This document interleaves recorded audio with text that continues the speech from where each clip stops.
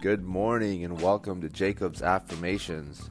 We spend too much time listening to ourselves and not enough time talking to ourselves. This is a chance to fix that. Returning to Augmendino's book, The Greatest Salesman in the World.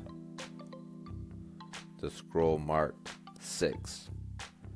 Today, I will be master of my emotions.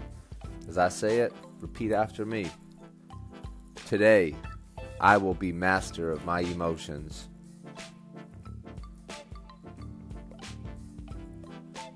Today, I will be master of my emotions. Today, I will be master of my emotions. Today, I will be master of my emotions.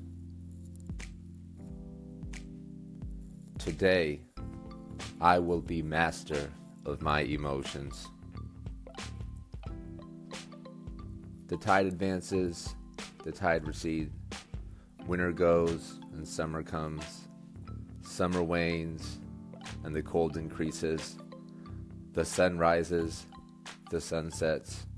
The moon is full, the moon is black. The birds arrive, the birds depart. Flowers bloom, flowers fade. Seeds are sown, harvests are reaped. All nature is a circle of moods, and I am a part of nature.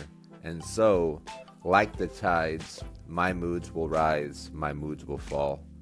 Today, I will be master of my emotions. Henceforth, I will know that only those with inferior ability can always be at their best, and I am not inferior. There will always be days when I must constantly struggle against forces which would tear me down. Though such despair and sadness are simple to recognize, but there are others which approach me with smile and the hand of friendship, and they can also destroy me. Against them too, I must never relinquish control. If I become overconfident, I will recall failures. If I overindulge, I will think of past hungers. If I feel complacency, I will remember my competition.